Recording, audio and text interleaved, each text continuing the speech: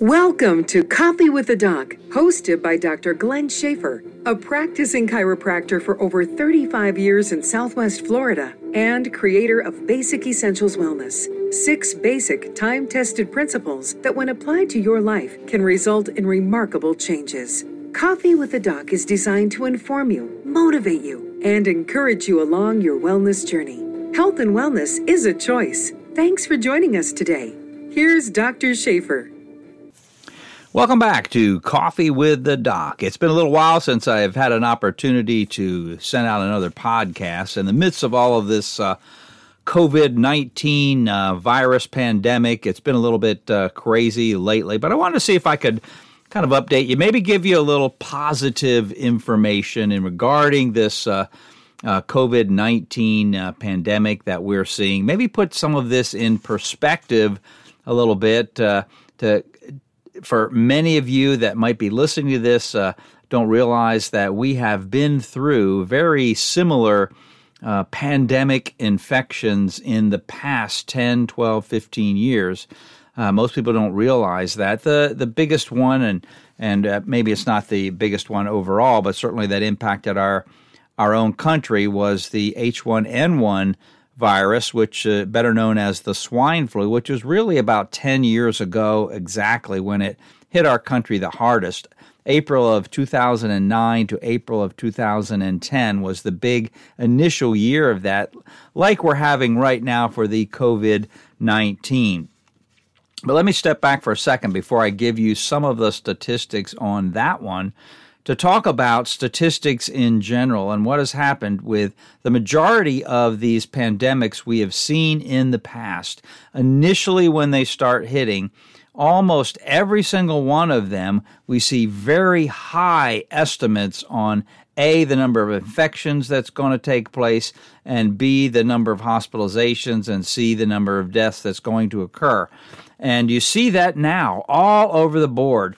We see this estimate, that estimate. Oh, this group is criticizing that group because their estimate's too low, and this group's criticizing that group because their estimate's too high. And you see estimates of the number of infections and the number of deaths all over the board. And this has been commonplace with the SARS, the Ebola, the H1N1, and many of the others. Initially, the estimates are almost in every case much, much higher than what actually takes place in terms of the number of deaths that will occur because of that pandemic infection. There's a reason for this, because in the very early stages of it, we don't have nearly as much data to start making accurate statistical analysis. In other words, the samplings of people in these different regions of the country is very small. As time goes on, we get more and more accurate data, more and more data that helps us to make more accurate evaluations in terms of the total numbers of people that will be infected, the total numbers that will get sick and need hospitalization, and unfortunately, the total number that will perish and die because of this infection. So initially, for example, in the United States, we're only testing people that have sickness and illness and are showing up at the doctor's office and at the hospitals. In some of the other countries, like Germany, for example, is trying to test everyone who in the general population that is even asymptomatic. So they're getting sick people and asymptomatic patients tested, and they're finding that a percentage of people with no symptoms at all are testing positive also. In other words, they've been infected, but they don't have symptoms associated with the virus. So they have a larger sampling of both symptomatic, sick, and those that are very sick to start coming up with evaluations. I've got an email this week, and a fellow was into statistics and evaluating these types of things, and he went back to all of these past pandemic infections that the world has seen, and the same thing happened in each and every one of them. Initially, the predictions of deaths were extremely high and out of proportion to what really ended up occurring a year later when they looked at all of the data. So I think you're seeing that in our country now, and some of the estimates are very, very high. I don't know that will take place, but time will tell when we start to get more and more data to be able to come up with a better statistical analysis of this COVID-19. So that helps us a little bit in understanding all that is going on. There's a couple of other things that I want to touch on before, I give you some of the kind of tips, if you will, how to stay safe during this pandemic. We've heard many of them already, but I'm going to focus on your overall immune system and how do you keep your immune system strong during any given time, but especially when it's important like this during an infectious time. And then I'd like to talk a little bit about maybe some of the positives that I see coming out of some of the changes that we have made in our society today. When we look back, for example, it was 10 years ago, we had the H1N1 virus, the swine flu, and I've been asking my patients, how many people in our country in that 1 year, April of 2009 to April of 2010, how many people were infected in our country, not worldwide, in the United States? No one has gotten remotely close. And I only asked people that were in their 30s, late 30s, 40s, 50s, 60-year-old. In other words, they were adults 10 years ago and would have been listening to the news, etc. They would have had a little more grasp on it. Everyone remembers it because of the name swine flu. So, oh yeah, I remember the swine flu. And I said, well, how many people do you think were infected in our country? And I gave them the year, April of 2009 to April of 2010. Now, I'm not an expert in this. Someone asked me this question several weeks ago and trying to explain, what's going on and some of the things that are happening. And I did not come remotely close to the actual number that was infected in that 1 year in our country. The largest total that anyone has given me over the last several weeks was 300,000 people were infected in our country in that 1 year. And I say, well, that's a good number. You're the highest one so far, but you're not even close. So I don't know if you've come up with a figure in your brain, how many were really infected, but it was 61 million people in our country, not in the 10-year total, but in that 1 year, April of 2009 to April of 2010. And over 13,000 people lost their life. We had almost 300,000 people that were hospitalized just that 1 year. So those totals might blow your mind when you say 61 million people in just our country alone. Yes, that's true. But initially, the totals that they thought possibly would die were much, much higher, just like they're making these estimates today in reference to the COVID-19. But I want to talk on what our media response has been, and then at the end I want to give you, as I mentioned, some positives that I think are going to come out of all of this. And I've been a critic of our media exposure to this, and not so much that we don't have a serious problem, because we do have a serious problem. But what is the difference? Why in the past did we not see this type of media blitz, and is it doing good to come on TV and the radio every 15 or 30 minutes and give us this ticker tape total of how many new infections in our state, our country, how many more deaths have occurred in our state and country? Is that doing any good whatsoever in terms of, helping us move forward? There's a lot of positive things that are happening in terms of treatment and treatment protocols and medications that they have found to be effective for this, and I don't hear anything about all of that. It's just the latest update, breaking news. X number of new cases have occurred, and I don't think it is helpful. At the end of it all, they will say, fact, not fear. It's like, well, it is fear. When we keep hearing it over and over and over every 15 minutes, it is inciting fear. And why hasn't this occurred on any of the past world pandemics, some of which are worse than this one? And why, when we have year in and year out other conditions, other things that are killing hundreds of thousands of Americans and individuals worldwide. Why don't we ever hear anything about these other things that in actuality are going to kill many more people than this COVID-19 infection? And I'm not saying all of this to downplay our current infection, because it is a severe thing. It's a significant thing.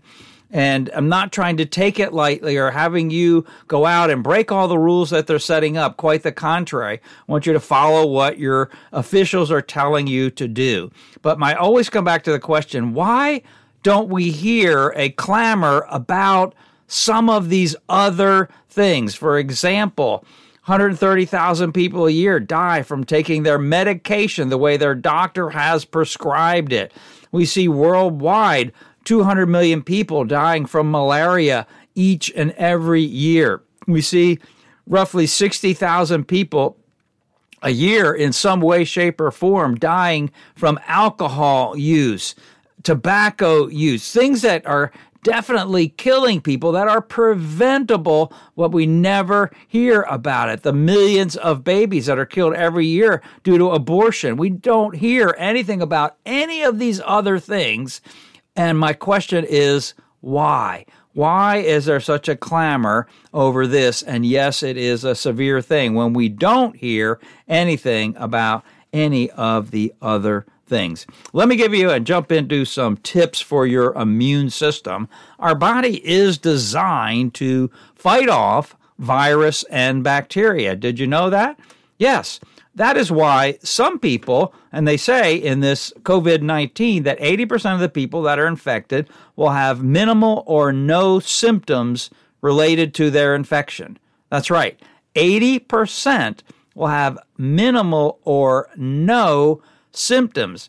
So why, for example, for the sake of discussion, might I get the infection and have minimal to no symptoms, yet someone else who is my age, who is in same relative health, they might get that same infection and die from it?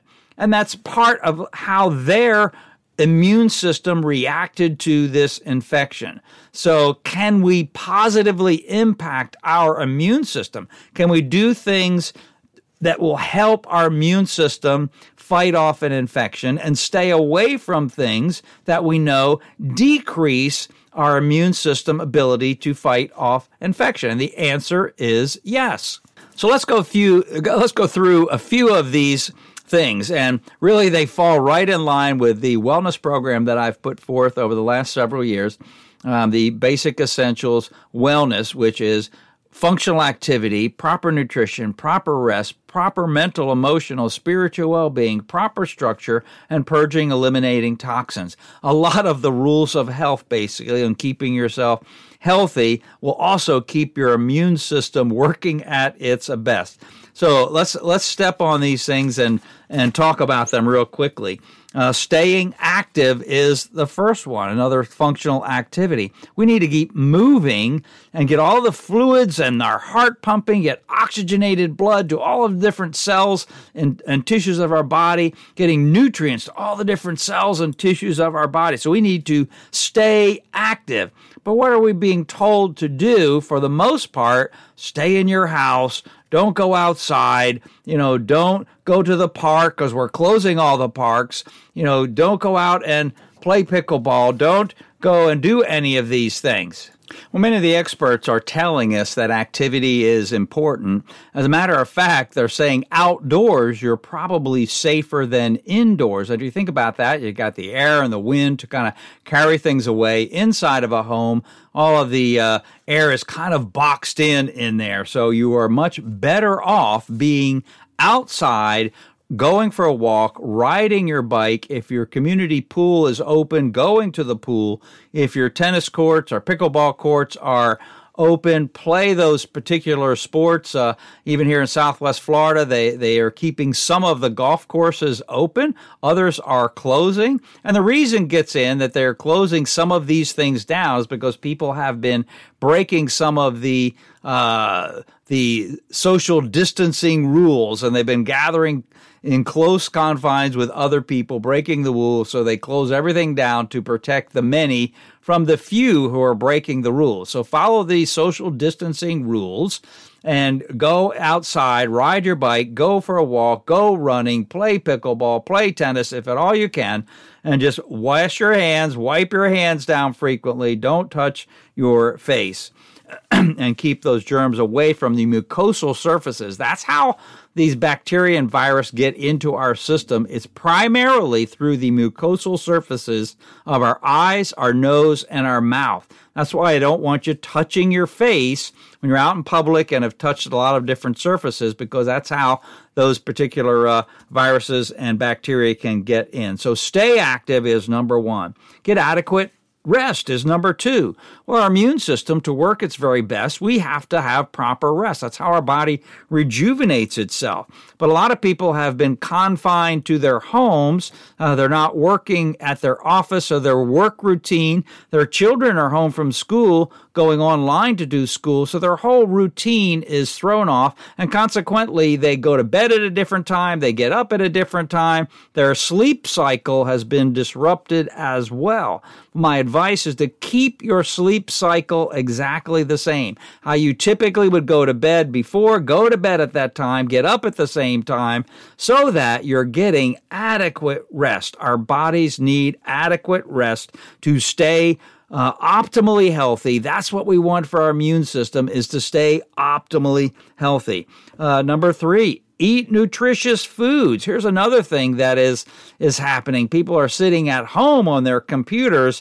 and boy, many times it's in the kitchen, on the kitchen table. They have their workstation set up, and guess what's surrounding them? All kinds of snack food, and they're nervous and anxious about everything that's going on, so they're sitting at home in their kitchen with snack food surrounding them. What do you think they're doing? Yeah, they're snacking all day while they're sitting there and at their workstation, at their kitchen table. They're not eating the most nutritious food. So we need to eat nutritious foods. Here's the problem with a lot of snack food and sweets. They cause an inflammatory reaction within our body. So when we look at inflammatory foods, and they fall into the broad categories, and not everyone experiences inflammation from all of these foods that I'm going to mention, but they are at the top of the list. We have dairy. Sweets are the big one there. Dairy and wheats are other ones on the list primarily. And we look at packaged foods. Read the label on some of your packaged processed foods, and you see a whole bunch of things on there that probably the majority of it, you can't even pronounce what they are. All of these ingredients on there that supposedly are safe for us, but they're designed to keep that product fresh for months and months on the shelf so that it won't spoil. But best would be fresh fruit, fresh vegetables, lean meat, the majority of what we eat. Stay away from snack food and sweets during this time of home confinement and working from home, because all of those things, if they do indeed create an inflammatory reaction within your body, which doesn't have to be a severe reaction, but it causes inflammation that diminishes our body's ability to fight infection. It lowers our immune response. So we need to drink plenty of water, plenty of fluids, take your vitamin supplements, especially vitamin C. We have a large bottle of vitamin C, and I probably take the max of that. It's a water-soluble vitamin. We will lose most of it, but if you do take too much, it can cause a few things that will occur, mainly probably a intestinal type of issue. But take your multivitamin. Their B complex are extremely important as well. But if you eat fresh fruit, vegetables, lean meat, stay away from the sweets and the snack foods, you'll be much better off, and drink plenty of fluids. Here's the next one, be social. So if we go down the list on my basic wellness program, functional activity, proper nutrition, proper rest, then mental, emotional, and spiritual well-being. So this being social, we are social beings. We need other people. So here we're doing, if we took this virus out of the equation and we confined ourselves to our home, we didn't go out and exercise, we stayed away from other people and talking to them, and the fact that we need human touch also, that's an environment for us to get sick and not be well. So here we're trying to keep our immune system up, and we're doing a whole bunch of things that is designed to lower our immunity, but we need other people. And I understand social distancing, but people within your neighborhood, you can talk to them and you can check on them and you can be social with them and still be 6 feet away, by the way. And I'll tell you in a minute some of the positive things, because there's a really neat story I have for you that occurred within my own family that fit right into this being social. But here's another one. We have in our social networks, especially our family, maybe your siblings, your parents, your kids, where our relationships for one reason or another haven't been all that great. Well, this is a great time to reach out to a friend or family member that your relationship isn't all that great. Maybe it needs to be mended, and simply say, hey, I know we've had some differences in the past. This whole thing that's going on is way bigger than that, and we need to be strong as a family or strong in our friendship. We need to get past this and heal and mend. Since we do have a little bit more time on our hands, at least many of us do, it's a great time to mend some of those fences, so to speak, fix up some of those relationships. Don't worry about making excuses or wanting apologies for this or that. Purely go and say, hey, I am sorry that I've let this get between us. And I bet 95% of those in return will say, hey, I agree too. Let's mend this fence. Go on your social networks where you can FaceTime and talk to some of your relatives you haven't talked to in a while. Check up on them. Maybe you have some grandparents or aunts or uncles or siblings that, are in that age bracket that are a little more susceptible. Check up on them. Same thing with your neighbors. Check up on them. See how they're doing. If you're going to the store, make a couple calls for some of the other folks that that are right near you, or maybe it's family members. Hey, can I pick you up something, some fresh fruit, whatever it is. And if you can do it, simply do it for them. You'll benefit as well as them. The next point, obviously, which we've heard out the yazoo, is wash your hands. Yeah, wash your hands. Boy, I'm telling you, I'm washing my hands more than I ever have before patients, after patients, all of this. But it's real important that we wash our hands regularly. Moving on, lower your stress level. Stress negatively impacts our immune system. That's right. It lowers our immune response. Well, boy, that's why I'm saying, hey, the news media is not helping us. They're stressing us out, bombarding us with how many people are getting sick and how many people are dying. So I don't watch the news.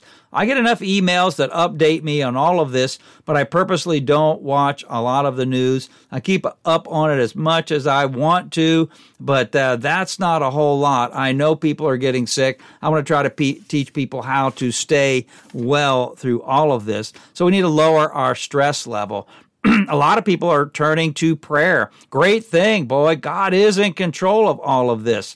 My parents, who have a Wednesday night Bible study at their previous church, which had maybe a couple hundred people attending that Bible study on Wednesday nights, now have online 1,200 people watching each and every week, where they only had 200 attending it. They now have 1,200 watching it. So people are tuning in to worship services, Bible studies online. And this is a great thing, I think, through all of this. But take some time in prayer. Take some time in meditation. Take this time to reassess a lot of the things that you're doing in your life and what's really important and what's not important.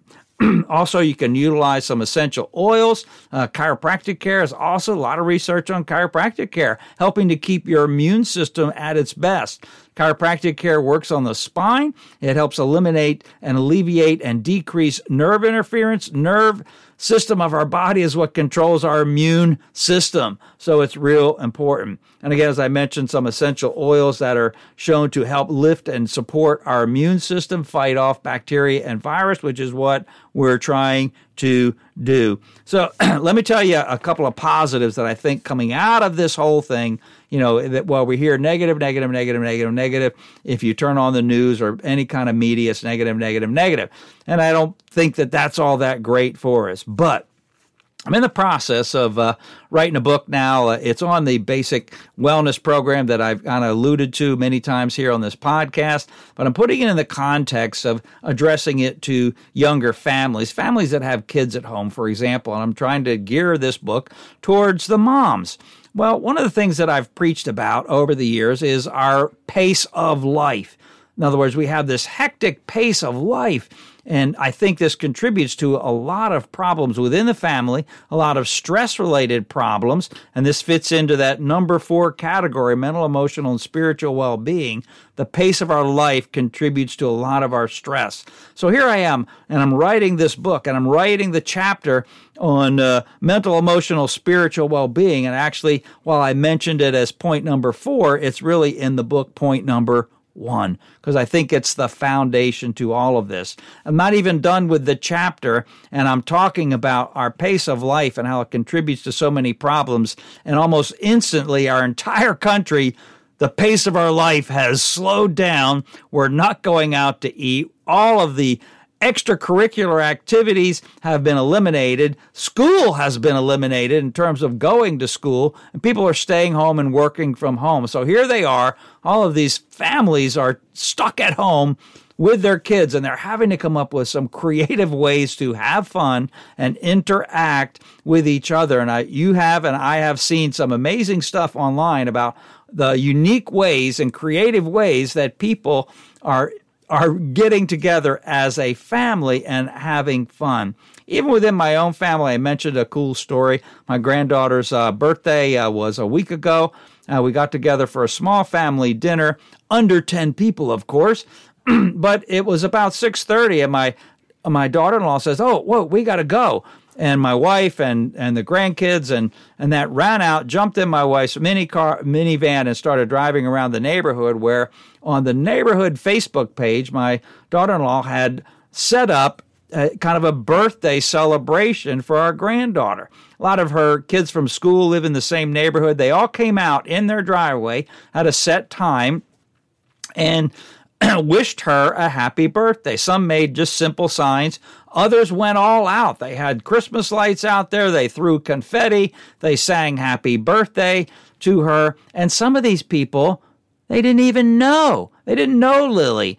So it created a wonderful environment, not only for our granddaughter Lily, but for the people of the neighborhood who got to know someone else in their neighborhood. And they thought it was such a great idea that every Thursday they're now doing Birthday Thursday. So anybody in the neighborhood whose birthday it is that week, they're going to do a similar celebration for that person or persons throughout their neighborhood. So I think it's a great thing that some of these things that we're seeing happening now, where we're learning to pay attention to other people, while at the same time we are cognizant of our own health and that we have to keep our immune system up.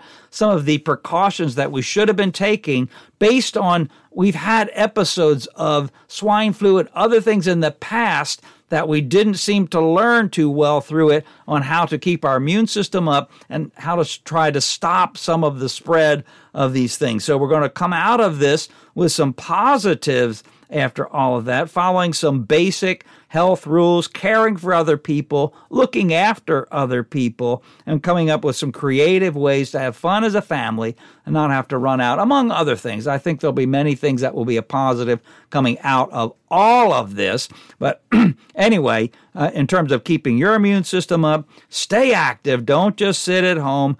Get proper rest. Eat better foods. Don't snack out because you're home all the time.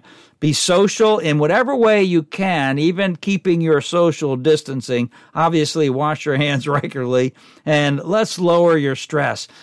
Pray more, meditate, get together, being social, talking to other people. I think it's the worst thing to isolate ourselves. Our mind will run rampant when we get totally isolated. Molehills become mountains, anxiety increases, and that lowers our immune response. Well, I hope this has been of some benefit to you here on Coffee with the Doc. Tune in to us again next time. and we'll have a follow-up on some of this interesting information that we're now seeing taking place in our country.